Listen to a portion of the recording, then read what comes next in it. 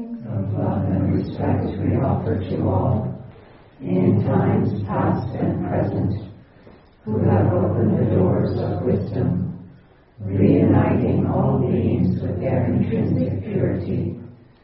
And in this way, I do most deeply vow to train myself. The recitation of this rosary ever expands the awakening of faith in the three jewels, Bodhi, Dharma, and Sangha. Bodhi saranam gacchami, dutiyampi tatiyampi saraha. I turn to the perfect nature of truth for guidance. Again and yet again may it be so. Dharmam saranam gacchami, dutiyampi tatiyampi saraha. I turn to the teachings for guidance. Again and yet again may it be so. Sangham saranam gacchami, dutiyampi tatiyampi saraha. I turn to the holy order for guidance. Again and yet again may it be so. In this way, I do most deeply vow to train myself. Dukkha, the noble truth of suffering. Dukkha samudaya, the noble truth of the origin of suffering. Dukkha nirodha, the noble truth of the extinction of suffering. Dukkha nirodha, gamini pratipada, the noble truth of the path that leads to the extinction of suffering. So long as these four noble truths are not understood, we shall wander in sorrow and ignorance. In this way, I do most deeply vow to train myself. All formations are transient, anicca. All formations are subject to suffering, dukkha. All things are without a self, anatta. In this way, I do most deeply vow to train myself. Namo Prajna Paramita Hridaya. Homage to the wisdom in the heart. Form is not different from emptiness. Emptiness is not different from form. This is the teaching of our spiritual ancestors, Gautama Buddha, and all the great teachers who have transmitted the Dharma to this holy day. Blessed is the knowledge of emptiness. Homage to the devotees of this and all paths of self-purification. May all find simplicity, the joyous and practical guide. The Dharma, being the contents of enlightenment, in which there is no bondage and no suffering, offers freedom from the cankers of ignorance and fear. In this way, I do most deeply vow to train myself. Sangha is the holy order of spiritual ancestors, monks, priests, and all those who follow and practice this path. Homage to the Sangha. Homage to all who are approaching this holy path. Homage to all who follow and establish this holy path. In this way, I do most deeply vow to train myself. By compassionate comprehension that dissipates delusion, by compassionate aspiration that harms no one, by passionate speech that makes for clarity, by passionate self-discipline that brings no regret, by passionate livelihood that brings no discredit, compassionate endeavor that results in goodness, by compassionate mindfulness that proves this path, by compassionate awareness that leads to nirvana. In this way, I do most deeply vow to train myself. With this recitation, I do confirm my acceptance of these three pure precepts: the precept of restraint and religious observances, the precept of obedience to all good laws, the precept to benefit all sentient beings. In this way, I do most deeply vow to train myself. With this recitation, I do confirm my acceptance of these 10 grave prohibited precepts: not to lead a harmful life, nor to encourage others to do so, not to take that which is not given, not to commit or participate in unchaste conduct, not to tell lies nor practice believing the fantasies of authority, not to use intoxicating drinks or narcotics, nor assist others to do so, not to publish other people's faults, not to extol oneself and slander others, not to be avaricious in bestowal of the teachings, not to be angry, not to speak ill of this religion or any other. In this way, I do most deeply vow to train myself. In the practice of loving kindness, in the practice of pure attention, in the practice of ever-expanding faith, in the practice of constant devotion, in the practice of inquiry through correct jnana. In this way, I do most deeply vow to train myself. Oh, happy blessed day! Oh, happy blessed place! Oh, happy blessed time! Oh, happy blessed path! Oh, happy blessed opportunity! In this way, I do most deeply vow to train myself. Here, in humble submission, in order to experience this most perfect now, I deeply vow and sacrifice all thoughts, all attentions, all pressures and desires. I am Lord Karma. I am heir to karma. I abide in karma, and I am supported by karma. Whatever I do creates karma, and I shall surely experience this karma. The merit for all good acts I do freely offer to all beings. Dutiyampi tatyampi sabha. Again and yet again may it be so. Willingness is the name of the key to the gate of awakening.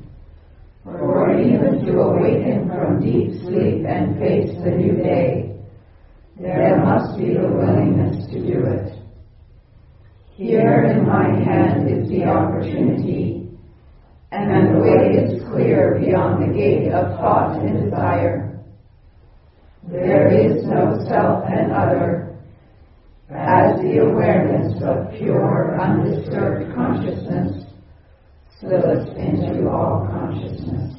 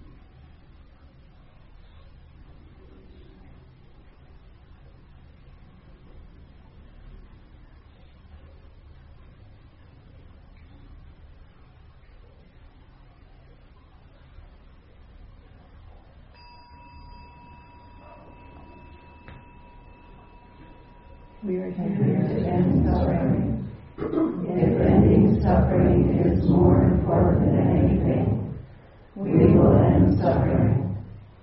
If ending suffering is not more important than anything, we will not end suffering. If I am suffering, it is because I am choosing something over ending suffering. We are not here to create and cling to beliefs. We are here to pay attention. We are here to use everything in our experience to see how we cause ourselves to suffer, so we can drop that and end suffering.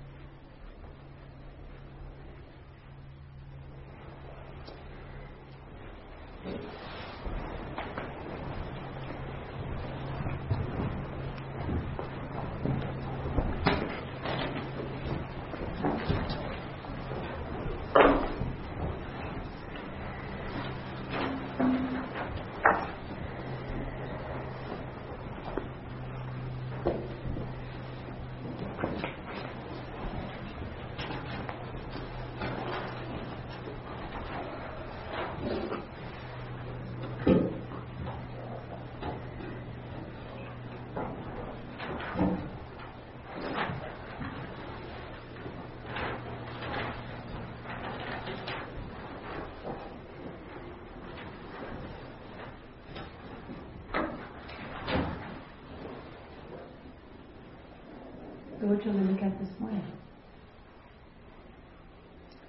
Sequoia. Well, I'm feeling very excited about seeing a little bit more about authenticity and the parasite. Okay, so you're interested and excited about seeing the difference between authenticity and the parasite. Yeah. All right. And we did this exercise yesterday of going outside to what's our experience of everything as the Buddha and how we see that expressed. And I was very powerful. And one of the most powerful aspects of it, though, was what happened with, at the beginning of the exercise, hearing that voice that's just so familiar, and it's so easy to believe that's me. This is stupid. I don't want to do this. I know how this is going to go.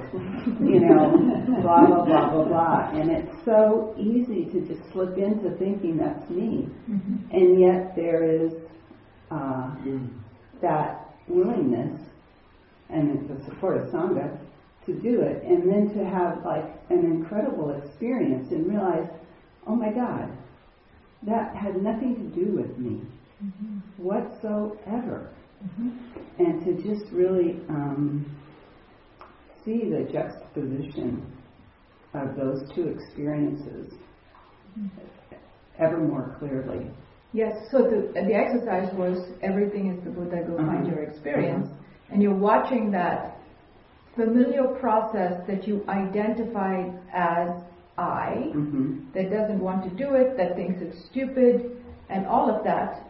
And yet there's the training that kicks in that allows you to go, well, that's what you're feeling or thinking or doing, but what I'm going to go really do is go do this exercise. And watching that shift in experience from an identification with the I that does not want to and think it's stupid to the Buddha nature and the realization of that Buddha nature, which completely transforms our experience.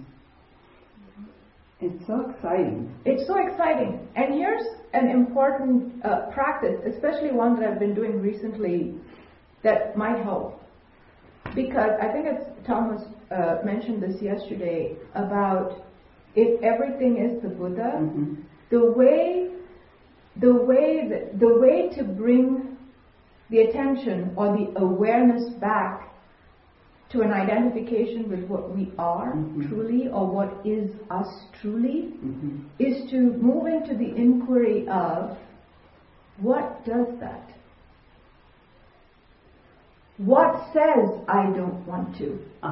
Yes. Because only the conscious awareness, the intelligence that animates, animating everything, is everything. So it's not that I am ego, but the intelligence is also behind that. It's not a state that we have to change. It's just a shift in attention. It's just in attention. That when it goes out, it goes away from, but it is still what is doing. It's still what it's doing. Yeah, I mean, and that seems to be what the experience was. Yeah. There was no having to do. That's what was so kind of exciting about it. There was just no having to do. There wasn't any striving to I'm going to get out of this bad mood. Yes. There was none of that. It was just kind of showing up and then have what is authentic. Yes. Just be available. Well, and that's also such an important point, right, Sequoia? Because what you're pointing to is we always are, and we're always that, right? And so there's no efforting to be that, because that's what we are. And so then what we experience in the training is it's just a shift of attention. Is the attention on what I'm not, and therefore that's my experience, or is the attention on what I am, and is that my experience? And so there isn't I'm doing that. It's just simply a shift of attention to resting on being. Yes. And it just seems like that's been happening. And I've had more than a couple of experiences with that lately, of just whoa, what happened? There's just is it a 180? Where you just, not a 360, you're turning on whatever, And it's just, geometry was not my strong suit. Okay, go ahead. Suddenly it's like, whoa, what happened? And again, it doesn't feel like a doing. It's just like, whoa, something just fell away and just. Yes. Yeah. Well, and a way in which Sherry's been talking about that lately is when the agitation of the mind subsides. What is left is our ability, is the experience or the ability to experience being as a state.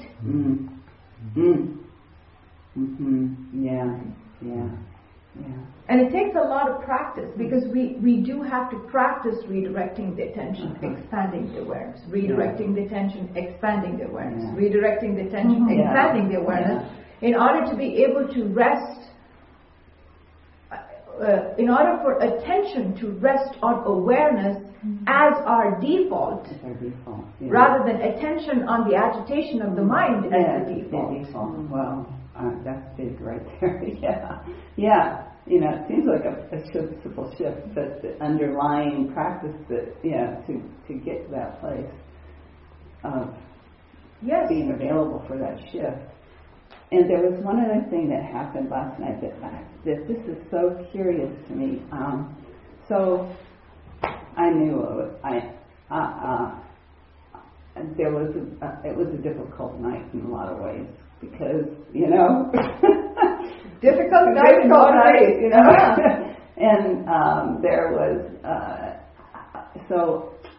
but something happened during the night. There was some difficulty sleeping and all that, and then something happened. It just made me wonder how it even our physical body is manipulated for Yes. parasite for the parasites use. Yes. You know, and I just saw that I was there was at one point during the night I was fed an image of what was happening to my leg, you know, and it seemed like that really happened, and I was like, wait a minute, no, it didn't happen. My leg hasn't moved. It didn't have that experience that the image I was just fed. That's not what happened. And then I could just see that, wow, I wonder how much that happens as I move around through the day, that I am being fed information about this body and how it's feeling and what it's doing, and that it's just completely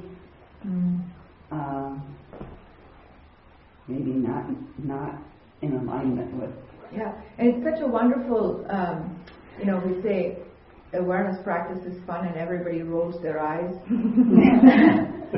Right? Yeah. It's not fun when I'm having that conversation of, oh my God, what a difficult night I'm having. But when we have experiences where the clouds part and there's information that's allowed to drop in to see how we're controlled. Yeah. Now that excitement that you started us off with, okay, well I'm looking here. This is an experiment because I'm aware of the extent to which my reality, not just my experience of life, but my experience of this body may or may not be real. Yeah, it may be being manipulated. And being manipulated. And wow. That's not okay. Or it is. Or it is. To just get a little clearer look at that and say, you know. Yeah, and we're not looking for answers, right? Like, what is reality? Yeah. That's a head question. Right. But just, wow. Yeah. Let me dance with consciousness itself. Yeah. That's a different perspective. Yeah, that's a different perspective. Anyway. Thank you. Rebecca. I'm so glad you mentioned that phrase of the agitation of the mind, because I saw something through one of the evening assignments, the one that said, what prevents you from recognizing or accepting your own Buddhahood? Yeah. And it's one of those times where I don't know what's more fun to talk about, the process of how this happened or the actual content, you know? Well, we have all the time in this group, Rebecca, the now. So whatever you want to. Both, in fact. Yeah, I bet they're so intertwined. So I've been in this workshop kind of simultaneously for the last little while around entertainment. Entertainment. Here? Well, exactly.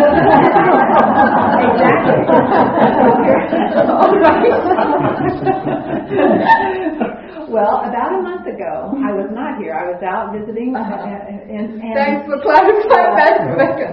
And when I'm out visiting family, there's just things to watch, with the TVs the size of walls practically everywhere I go, and on the airplane itself, and what I noticed, and it's always a workshop to see what happens. So I noticed when I came back, the mind it's like feeding it candy, and then watching. It's like feeding the body candy, and then just watching it has to sort of get it out of its system. That's exactly what happens always around the first few days when I come back to the monastery. And it's not even just watching TV or watching movies and stuff. It's just the interaction and the downtown atmosphere and And so that's the agitation of the mind. And what I saw was there is a way that without that settling down, I cannot settle into this is a very imprecise way of saying it, but it's the recognition of Buddhahood, because not that there's anything wrong with that way of being either, It's just that it's harder for the awareness to expand, to hold it all when it's actually being experienced in the system. Mm-hmm. So if I'm following, I project what you're pointing to is the process of attention is not on awareness. Attention is on the stimulation and all the thoughts and behaviors and feelings. And so it's harder if attention is not on awareness to experience awareness. Yeah, well, because it seems so crowded with all of those scenes of and even if you're not watching it, it's still the movie's still playing. Because that's what I have fed the mind. Which is what the entertainment element is. It's like, what are you feeding the mind? Yeah. Are you feeding it the Emmys? Or I mean, but in there's a way that even watching a sunset can be entertaining because it's a process. Mm-hmm. Of leaving, if I'm having a conversation about the sunset, it's just as much an entertainment as watching, Mad Men or anything. It's the process. Right. And the process you're referencing is attention on conditioned mind. Yes. Which is a conversation about whatever is going on. And I think they're really, really important, which is why the whole monastic structure is created this way, and I'm sure everyone here will experience it. When you have an evening with nothing to do, right? Yeah. There's a way in which you can feel the reverse when you haven't had candy and you're detoxing. Yes, exactly. Right? That once you feed it, it feels satisfied because there's a familiarity of the experience, and then when that stimulus is removed, you can feel the experience of the withdrawal. Exactly. Mm-hmm. It's just exactly like the drug. Once you take it, you're fine for a while. And then you need more and more and more. Yeah, and you can reverse that process by going to one and being on detox. Exactly, and it's painful. Yes, and that's why.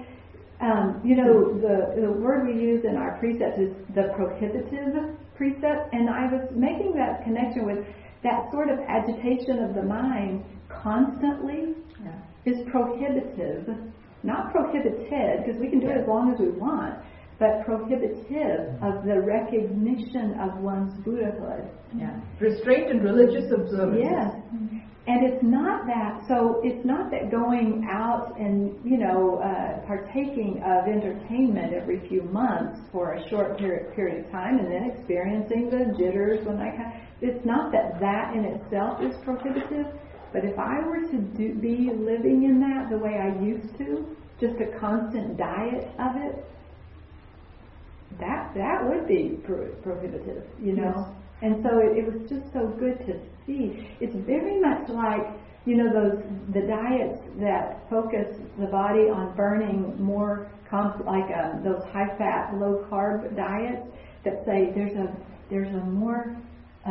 deeper, steadier burn of energy if you get off of that and go into that. Mm-hmm. It's kind of the similar thing with the mind. It's like go into silence. I promise you there's a steadier burn of way of being that's more sustaining and pleasurable and all of those kinds of things. Yeah. Well, what you're pointing to, if I may reflect that right, Rebecca, is really what the precepts are pointing to. There isn't a right way to do something or a wrong way to do something. As you're pointing out, you could live in movies and TV and high stimulus environments and all of that.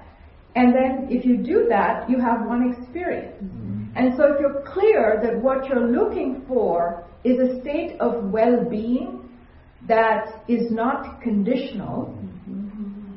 then you have to put yourself into an experience of training which allows you to develop the skill that assists you to do that. Okay. And putting yourself into environments that are not conducive to assist you to train that way is really the choice of whether or not you do that or you don't. It's not moral. It's not a moral issue, and the precepts don't talk about that. It's not whether it's right or wrong, or you're a good person for doing it, or you're a bad person for doing it. But if you choose that the focus of your life is going to be the ability to rest in unconditional love and acceptance, then you have to train to do that, because we have a tremendous amount of conditioning that puts our default into something other than that. Exactly so. Which is why I choose not to put myself in those situations. And, you know, a foray is a good way of giving us an assessment of how well trained we are. Yeah, exactly. And as far as I can tell, rather harmless in that way, as long as it's all, as long as we practice with everything. I mean, everything is okay. Yeah. Yeah. Yeah. Yeah. That it's harmless as long as we're bringing it into the realm of our awareness practice, Exactly. right? Where you're watching everything, Yeah. watching what happens. And one of my teachers used to say, frequency, intensity, and recovery, sign of progress, right? How frequently do I get identified? How easily do I come out of the identification? And how often does that happen? Mm-hmm. Right? So yeah, if my training shows when I can put myself into those situations and realize, well, yeah, got identified with that one. What did I learn from it? And can I redirect the attention and recover from that identification and see what I see? Thank you. Tom? Yes, if everything is a Buddha, in sitting in meditation, every distraction, every pain, every itch, everything that I am able to drop and say it's okay, not only is it okay, it's sacred. Yes. And feeling the sacredness of the distractions Yes. led me to feeling the sacredness of suffering. Yes. Well, and I project what you're pointing to, right? So I'm sitting in meditation and I feel all these things, distraction and pain and a conversation, and I notice that and I drop it. And there's a way in which all of it is held in that experience of everything is the Buddha, which means that all of it is sacred and therefore suffering is sacred. Mm-hmm. It's quite a moving experience. Yes, it's quite a moving experience because I think what you're pointing to, Tom, and that's the place of confusion that we can fall into is it's not that the content is sacred, right? It's not that the bug is sacred, the pain is sacred, the suffering is sacred. I am in a process of an orientation of sacredness. And from that, my experience of everything is sacred. Yes.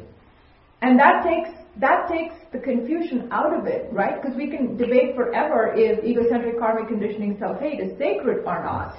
It would. Right? Yes. That's what it does. But then that entire movement is one of looking at everything through content rather than attention on the process. Yes. And I would project that if you're in that orientation, you're not suffering. That's really what the moving part of it is. Right. I'm in sacredness. You're in sacredness. So you can watch how that is being made into content as well, and bring your attention back All in, yes. all together. Yeah. Thank you. Lucinda. I had trouble sleeping last night as well, and I was noticing the difference between having trouble sleeping here and when I'm at home having trouble sleeping. And here it's like night or day, it doesn't matter if I sleep or I don't sleep in my perception.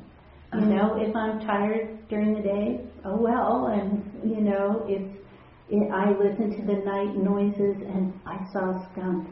And skunks, they're so precious, they make so much noise going through the leaves because their little tummies are right there, and so they're being generous.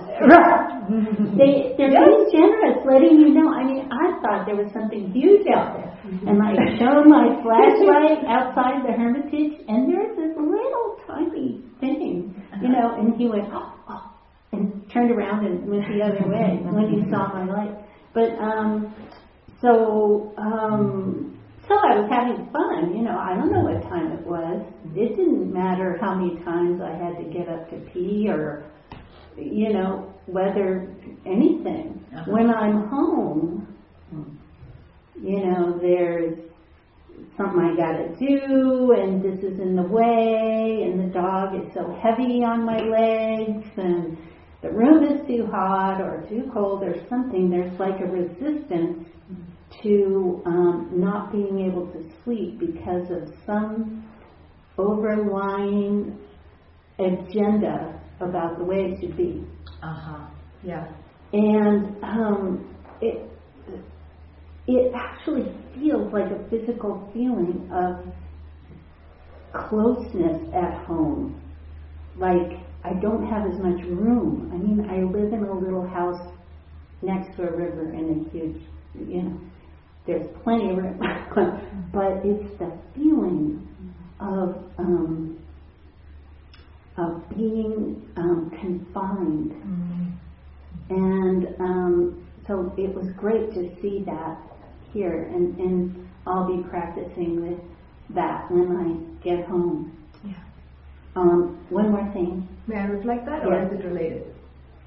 It's sort of related, but... Well, so just to catch up with you, and catch everyone else up, right? So the workshop, or what you're observing and noticing, is the difference between not being able to sleep here versus not being able to sleep at home. And there's curiosity, there's interest. I would project acceptance in being here and not being able to sleep. You're just here with awakefulness, right? You hear the sounds of the night, you go investigating skunks, if you need to go use the facilities. It's sort of like there's no, as you're saying, the difference being at home, it feels like there's an addition on top of the experience, which is constantly reminding you that this is not how it should be. And that experience is feeling confined. And so I project, if you extend that, what you might say is, what is added is the conversation about. That is not your experience here. Here it's all right. I'm just with the fact that I'm not asleep. I'm with the fact that I'm tired. And there's a level of embracing the experience by being with it that is not your experience at home. And I love what you said about how confined it feels, because to me that is such a classic experience of an identification. Because ego is a limit. And we feel trapped. We feel limited because there's a way I project that expansiveness that you experience in acceptance is your true experience. And when that expansiveness is collapsed because of the limitation of how it should be, I experience that as being confined. Is it more and more? It's not. It's done a 180. If everything and all is the Buddha, then my experience of ego is divine dissatisfaction. I don't want to be confined. I know the experience of what this is. I've been practicing with fear for a long time. One of the biggies for me. And the way it feels with practice, and I even picture my own doorway with this. I hear a knock on the door, really insistent. I open the door and there's a monster standing there. And I go, and slam the door. And then 50 times later, I open the door, there's a monster, and I see a little tuft of hair coming out of the head of the monster. Or a little price tag. And I go, I notice it. I go, slam the door. And after 50 more times, I see, a little more clothing coming out, and the mask is kind of sideways, and the pants are falling down. And so after practice, I see it's not a monster, but something dressed as a monster. And I'm more and more, it's like compassion. Like, oh my goodness, I've been slamming the door in your face every time. And and wanting to, the shift is happening to, with repetition, to seeing the illusory nature of the fear. Yes. That is so, that I think you're pointing us to something really important. First of all, you recognize fear, then you choose to practice with it. And every encounter is a workshop, right? And so there's that, the importance of persistence, right? Yeah. Because it's something that has had centuries and centuries of karma behind it that's manifesting in your willingness to transcend that.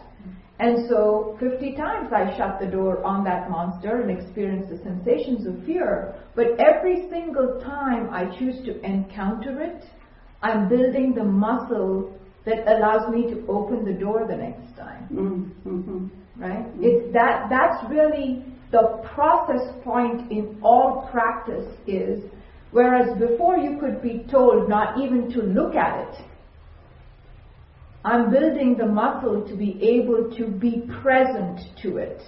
Even though the door slams, even though it's still a monster, but my willingness allows me to be more and more and more present to what it actually is, rather than not being willing to encounter it and notice. So we build our muscle of awareness as we encounter it, and that's what the repetition is about, because it does change our experience, which is what you're pointing to. As I practice with it, as I am more and more willing to be present to it, I see it for what it is. And what I thought it was isn't it anymore, any longer. And the fear can be replaced by compassion. And I would project, Lucinda, that the compassion is much more for, compassion would be your experience of presence. As we were talking with Tom, we don't feel compassion for fear. We just feel compassion as our experience in the absence of what calls it a monster. Right? That is our experience. And we can have a tremendous compassion for the person who was stuck in that relationship and being tortured by it. Yeah. And just, if we can just stick to it and show up, that's the pattern we notice across anything we choose to practice with. It alters our relationship of our perception of it, which is what awareness is. I don't see it for what it is. So I practice the awareness that allows me to see it for what it is. Yeah. Yeah. Yeah. Yeah. Thank you. Thank you. Anna and then Tom. A little bit ago, I heard a recorder beep. I don't know if we need a reminder about not recording groups. Oh, I thought you thought the recorder was not recording. Okay. Yeah. Yeah. Thank you for that. Just briefly, so one of our assignments last night around Everything is the Buddha was to do a two-handed recording exercise with an aspect of ourselves that's outside of the circle of acceptance. And I did the assignment and had a really amazing experience with it, which is, so I chose something that there's a lot of kind of like aversion, like disgust around, and just really went for it with the right hand and got it all out and talked about what it's like in that experience. And when I listened back in the left hand, as I was listening, it was as if that Buddha in the corner was saying it. And so it was like not being identified with me, but that experience, of course the Buddha in the corner could be saying it because everything is the Buddha, and that experience that person's having isn't outside of that. Yeah, it sounds like you really made the shift in the looking, right? So the right hand, the right hand is never, the person who is held at a distance, or there's something about her that is unacceptable, only experiences the separation. Exactly. Right? She's not allowed to say even what it is that is going on for her. She's just condemned to be in the corner, isolated, as disgusting. Yes. And so there's a chance for her to speak. Yes. And just that movement brings her out of that corner, that isolation, that separation, into the circle of acceptance, because she's not being held outside of it. Right. And once that happens, and we listen to the left hand, we are looking at the Buddha talking, and the Buddha listening. Yes. If we make that shift. Yeah, it was really that shift, and as I listened, and it was like listening to the Buddha talking, it was what that left hand was able to say was, can you see how ego is projecting all of these aspects of itself onto you, all these processes of aversion and separation, and about how all of life is acceptable to life. Yeah. Like, this isn't my experience of you. Right. This is ego projecting onto you. Yes. Yeah. Well, and what you're pointing to clearly is, I think someone said it yesterday in group, which is, through the lens of self-hate, nothing is the Buddha.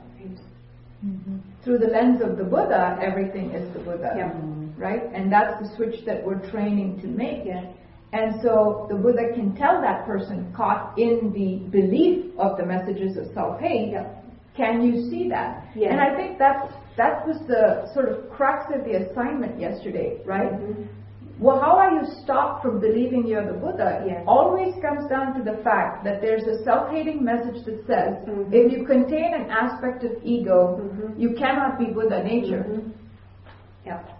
But that's mistaken identity, right? If I identify with ego, then that's the perspective I have. But if I identify with the perspective that everything is the Buddha, then I'm able to see the identification as part of, not outside of that. And then we have what we were talking about, the tongue. And amazing that we have the tool and the steps to make those choices. Excuse me. Yes. Bless you. So yes, to have the right hand and to make the shift to the left hand. To help us make that shift of attention. Well, and to me, that's the notion of everything is the Buddha as the teacher, right? That allows us to make those movements. Yes. Right. Like, if the barrier to love wasn't there, it's like we wouldn't be called to make the shift to love in the same way. That there is a consciousness of an absence of love. Exactly. Which then can restore to love what is outside of love. And that whole process is love. And the whole process is love. Lovely. And I just want to express gratitude for the practice weekend. It's just so fabulous to have everybody come and practice here. And there's something about being able to see the Buddha nature in people who come to practice here so easily and so clearly. Just that, like, the triumph of the human spirit, that miracle of willingness, and just realizing every time we put the earbuds in, it's a miracle. Every time we go beyond the ego voice of I don't want to do the assignment or whatever it is, it's just such a miracle. And there's something about everybody being here and doing it together that just brings that home in a big way. Well, and I think what you're pointing at, right, Anna, is that it's a miracle that we transcend that resistance in our mind. And to be in a situation where the very fact that everyone came here is an example of that triumph of the human spirit. Exactly. Right? And it mirrors for us that the seeking is happening at some level in every node of intelligence that there is. And then to experience that, to be in the process of that individually and collectively, it's an elixir, right? It's quite intoxicating. Yeah, it's the best time. So. It's the best time. So great. So thank you for everyone and your presence here today. Laura, I'm sorry, Tom, and then Laura. Very happy to be here. Happy to make it for the practice weekend too. And it really touched me the focus of the Everything is the Buddha on including myself in that. That touched me a lot, and it brought the karma forward for me of since I was a little boy, always having relationships with the focus on the other person, never the focus on me, and so having that way of encountering everything and structuring things in that way, finding a way to move away from that, to move more to, what I was told was, and it resonates a lot with me, is, love, compassion, kindness, no one's left out. Yeah. And so the value of that just makes this weekend for me, because that's what I'm up against so often, is that love and kindness and compassion is for everybody else. Yeah. For me, there's just whatever's left over. Yeah. So it's so helpful to see the opposite Yes. being here and seeing everyone living from a different place than what I normally see and what I normally hear. Just seeing that all around me has been very, very helpful. Yes. So what I project you're seeing, right, Tom, is that we're conditioned. The conditioning is in order to that love is for the other person. In fact, the way I experience love is by giving it, hoping that somebody returns it to me. Right? That it's an outward movement which does not include this. And so everything is the Buddha being inclusive of this is a completely different orientation, and I love the way you phrased it. It's not that it's not about them and it's only about me. It's that everybody is included. And that's a very different orientation, because it's easy for this to go, well, them is where the focus of attention has to be, and now me is the focus of attention, where the focus of attention has to be, and we forget that we're in that same system, right? The system that is not an equation of love, because doing it for them and leaving me out, or doing it for me and leaving them out, is still an absence of love, in the sense that it counts. And so to have a different orientation, which you're projecting, which implies you know the experience, and therefore you just have to come back to that experience, is the price of the ticket. Right? Which I am more than willing to pay. Yes, absolutely. Because we know that. Right? We Absolutely. know intuitively a way to be because we are that. But we forget. And then we seek places that reflect our experience and call us back to that home. And so much the other realization that came with it was, in the conditioned world, people are more than happy to have you give it all to them and take it all. Yeah. I mean, there is so much good vibes around that. There's so much. Yes, give me everything you have. I want you around because you give me everything and you don't ask for anything. Yeah. So in the conditioned world, there's so much support for that. And to come here where there is not support for that. Yeah. Amazing. Yeah. And it's a long time since I've been here, and I feel it again. Yes. I missed it. Yes, we do miss it, don't we? Because I would project a different way of saying what you're saying. So what you're saying is, in the conditioned realm, interactions with other people support the ego, which is an absence of an experience of our Buddha nature, right? I experience myself as something other than that. And so in that realm, it's transactional. It's an exchange of whatever, but it has nothing to do with love. And we never say love because it's such a misused word, with unconditional love, which is a process that we're pointing to, where attention rests on that intelligence that animates, that is all inclusive. And so we can have that as an experiential understanding. That's right. And practice it. Yeah. Just changes the whole thing. It does. It does. Yeah. I'm looking forward to going back now. Yes, because I would project that your experience would be to connect from a very different place to everybody. Right? Here is where the connection happens, from which all is available appropriately. Right? Not from a place of deprivation, not from a place of need, but from a place of being completely fulfilled. And therefore it spills over. Yeah. And one last quick thing. The fear that someone told me, I'm afraid you're going to go there and somehow change. And I said, well, here it comes. Yeah. Well, it's funny. A similar experience when I said I was going to a monastery. My mom looked at me and said, "Will you still be my daughter?" Because exploring that was how much the assumption of relationship is on need and obligation and duty and not love.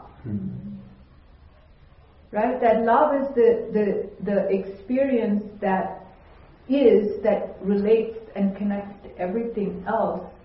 When the personality dies, that doesn't mean that the love goes away. It just strengthens, but there's so much worry about that. Yeah, the ego, the ego of Tom will disintegrate. But the essence of Tom has always been there, and that is unchanging, always available. Yeah. And it is important to recognize that that as we practice, there is a change. There's a complete transformation. And therefore what dies or what will change is our karmic relationships. They tend to fall away. And it's gradual, but I no longer hang out with those people because I have nothing in common with them anymore. And I'm not willing to play that karmic dance with them. I'm not willing to do the karmic dance with them. And so the attitude is just, bring it on. Let's see. Okay. Laura. So with the exercise, it was really fun to play with when the exercise to draw it out and walking through all the sequentially. I think it was really powerful to start with 1 and then do 2 and then do 3. And the big, I don't know, because it went to this whole conversation around, I've tried those changes before, they never work, all these things. And it was like, well, maybe it's not in the content, right? And so just, I don't know. And so when I tried, so the reason why for me it was so helpful to do it sequentially was to just trust the process. So to write, what does it say, be specific, then make the recording, and then when the drawing came, it still was I don't know, but there was an idea, something dropped in, and I just started there. And then eventually it all unfolded, right? With no really specific, to me they were processes, caring. So I just waited for words to drop in. So care, it started with quiet, and that was the first word I wrote down. And then just an image of a tree, so I drew that. And then boundaries came in. And then recharge and care. So those became my 4 cornerstones with the cushion in the middle. And it just, and then in the middle of the night, I love the signs yesterday, the signs that point and there's, and so I made little signs, And it just was trusting, I didn't have to know. If I just show up with willingness, an open heart, it'll all come. And then the fun, one of the fun parts around the second part of the exercise is doing the recording with outside of. It was really interesting because as I was doing it, I was watching the conditioned mind go. Well, it was questioning it, and it was fun to just do it anyways. And so what I got to see when I did that was the part of me here who got to talk about something, a way I show up at home, that I didn't realize was outside of the circle of acceptance, of being really a lot of anger and frustration with my partner. And I realized I actually don't record about that a lot at home. And I was like, well, that's really interesting. And it was really uncomfortable. I had to go back and forth several times. And and the voices were trying to come up with the answer. And what I got was, the mentor came in, and the Buddha had come in and said, the saying, I love you no matter what, and I'll help you be however you want to be. And it was just beautiful. And then watched how guilt tried to come in throughout the night. And just, nope, we're just going to stay with unconditional love. So just the exercise was just brilliant. Yeah. Well, and I love it. I just love it, because I think what we don't see when we're doing the exercise is the process of doing the exercise is everything is the Buddha. Right? Uh-huh. So there's that place of, okay, there's a pattern of I don't know. And because I don't know, I'm not allowed to. Right? And so knowing that as a pattern of resistance, but having the willingness to transcend that pattern and just do the exercise in sequence. And watching, I don't know, and then just waiting. Right? Because I would project with all of your practice, right, Laura, that I don't know is a familiar form of being blocked to the intelligence that animates. Yes. And so the willingness to say, not going with that, but I'm just going to sit here and allow the intelligence to tell me. Because I don't have to know. It knows. All I have to do is to drop everything and wait, and it will tell me. And to develop that relationship with it, right? And that's what you did. I don't know. Well, I'm not looking to you for answers. Tell me. It's a redirect of attention, and there it comes. Quiet. Boundaries. Cushion. Yeah? And so that, to me, that is, blessed is the knowledge of emptiness. It has absolute and complete knowing for this moment. All I have to do is turn to it. And it will inform me. And I project being in that place of being able to talk to allowed you to do that two-handed recording about another unacceptable part of you, which you're not even aware is not within the circle. Yeah. And that is also information from the intelligence. Laura, let's do a two-handed recording about this place where you're tortured. Yeah. And it's interesting because it's a place that I'm tortured, and instead of bringing it into practice, into the circle of awareness, like I go into that survival mode, that conditioned identification, and never saw it. Yeah. I would talk about it, but I was talking from the identification, not from a stepped back position of observing the person who's, in it. Yeah. And that's, I think, where we get religious, right? Because at some point, the intelligence that animates decided to bring you here. Because in it, we don't have a chance of seeing it. Right. And so when it gets to that place that I've suffered enough, the forest will find me. Yeah. Okay. Whoa! Hang on. We'll come back. So Mary Jane and then Tom, and then we'll see. So I guess I'm practicing now. Oh yeah, because you're getting in a car and driving back. Is that? No. I guess or Sherry had said rather than what's next, what's now. What's now? I mean, maybe I'm not saying it the right way. So rather than I had plans of what to share in this moment, and I see. Got trying to be on the same page with you, Mary. Yeah, I mean, I have my plan when I leave is to go sit in a cafe and write my plan for transition when I get home. So that's at least I'm trying to support myself because there is a lot of fear. Or ego is telling a lot of stories that this isn't going to stay. Like I feel like I got myself back this weekend. And especially the compassionate part, that part that sees the being and who's going through a lot. So I'm really grateful to have that presence to be with me, you know, through this next week in my life. You know, just whatever happens in life, it just makes it so much easier or pleasurable, or, you know, like you have this being with you. So, I'm just glad to have that. Yeah. Well, and what I hear you saying, right, Mary Jane, is what we sort of touched on with Laura. There's a way in which we have to practice. We have to practice recognizing that I'm not in touch with it. And therefore I want to put myself in a place which brings me back in touch with it.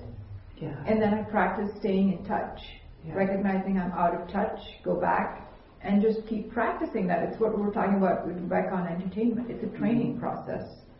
Because oftentimes I think we look at our lives and realize we're not choosing that, right? Our lives are not set up to make the choice for being with the human being in compassion. It's a choice that causes us to come at our lives through identification. And so, to go back with that attitude of what now? What now, and how can we do this together? Yeah, and I think the one practice that has really been helping me is because I've done a lot and, you know, identified a lot. And the start of the retreat, I could really see it was like, it's so hard when you know, even outside of here, I'll know I'm identified, but I'm a little bit stuck. And then I thought, when I'm identified, I mean, I don't know if this is always the case, but someone's having a hard time. Yes. Someone's having a hard time, and so they're trying to solve it, or they're trying to, and it's like, just be with this being. Yes. Who's feeling the, you know, the need to kind of, or being caught in ego's grasp. And what I hear you saying, the practice is the training is to register someone is having a hard time. And for that to signal the ability to bring in the compassion. So then to bring in the compassion and be with that rather being, than the rather than, you know, like, this person doing X and how am I going to solve it, and I'm mad at just surviving the situation. It's like, hey, okay, well, that's a really hard thing to deal with, and I'm here, and what are our options, and let's just sit together, and you know. Which is why the recorder is so helpful, because without that, we have no chance of remembering. And I'm so grateful for my recorder, because I think it has, I lost my recordings on my computer because of a backup issue, but I have 500 recordings, turns out, on this recorder. Because it has like 5 folders. I don't even know if they make them like this anymore. This is the first recorder I brought here 10 years ago. And so I was like, oh, I've got my recorder. I've got 500 recordings here. And it'll bring you back. Thank you. We have 2 minutes, Tom. Can you go in 2 minutes? I can. Okay. It's interesting. It's meant to be a quick one. Sometimes, and I'm making a conscious effort to speak up right now, because sometimes I become identified with one who is soft-spoken, who doesn't want to be heard. In situations like this, public speaking, making a contribution, I'm noticing more and more identification with a voice that says you should contribute, you should speak up, but then it's a war, because then the identification comes in that says, well, you need to be profound, and then there's, well, it's what you have to say really isn't important. And so I'm watching this, I'm seeing it. It doesn't happen every time I'm here. Mm-hmm. I'm seeing it, and then the mentor comes in. The mentor is so kind. And he just says to me, it's okay. If you feel like speaking, it's okay. And if you don't feel like speaking, it's totally okay. Yeah. And then ironically, what happens when I come from that place, I want to speak and I want to talk about all this that's going on. Mm-hmm. Yeah. Mm. Yeah. It's what we call a practice success. Right? Because the practice allows you the practice of paying attention allows you to articulate that process. Right? Here's ego, talking to ego, and it's two sides, two bad choices all the time. Right? And then the attention moves to, okay, well, if I'm watching that process, I'm actually not identified with either ego voice. I'm identified with that compassion that can be with the human being being talked to by these voices. And from that place of having embraced that human being in compassion, the intelligence that animates can speak. And it has nothing to do with whether it's profound or not, or whether it's a contribution or not, or whether you're contributing or not. It's simply the expression. Mm-hmm. And I think what we come to eventually is that entire system is simply there to squelch any life force from uniquely expressing itself. Mm-hmm. Which is why you have to speak. Mm-hmm. Not you should speak, but you do speak. That the impulse always arises from intelligence. Mm-hmm. That says, I have something to say, and we honor that, instead of honoring what negates that. Yeah. And it's that experience. Thank you. Thank you so much. Thank you. Thank you, everybody.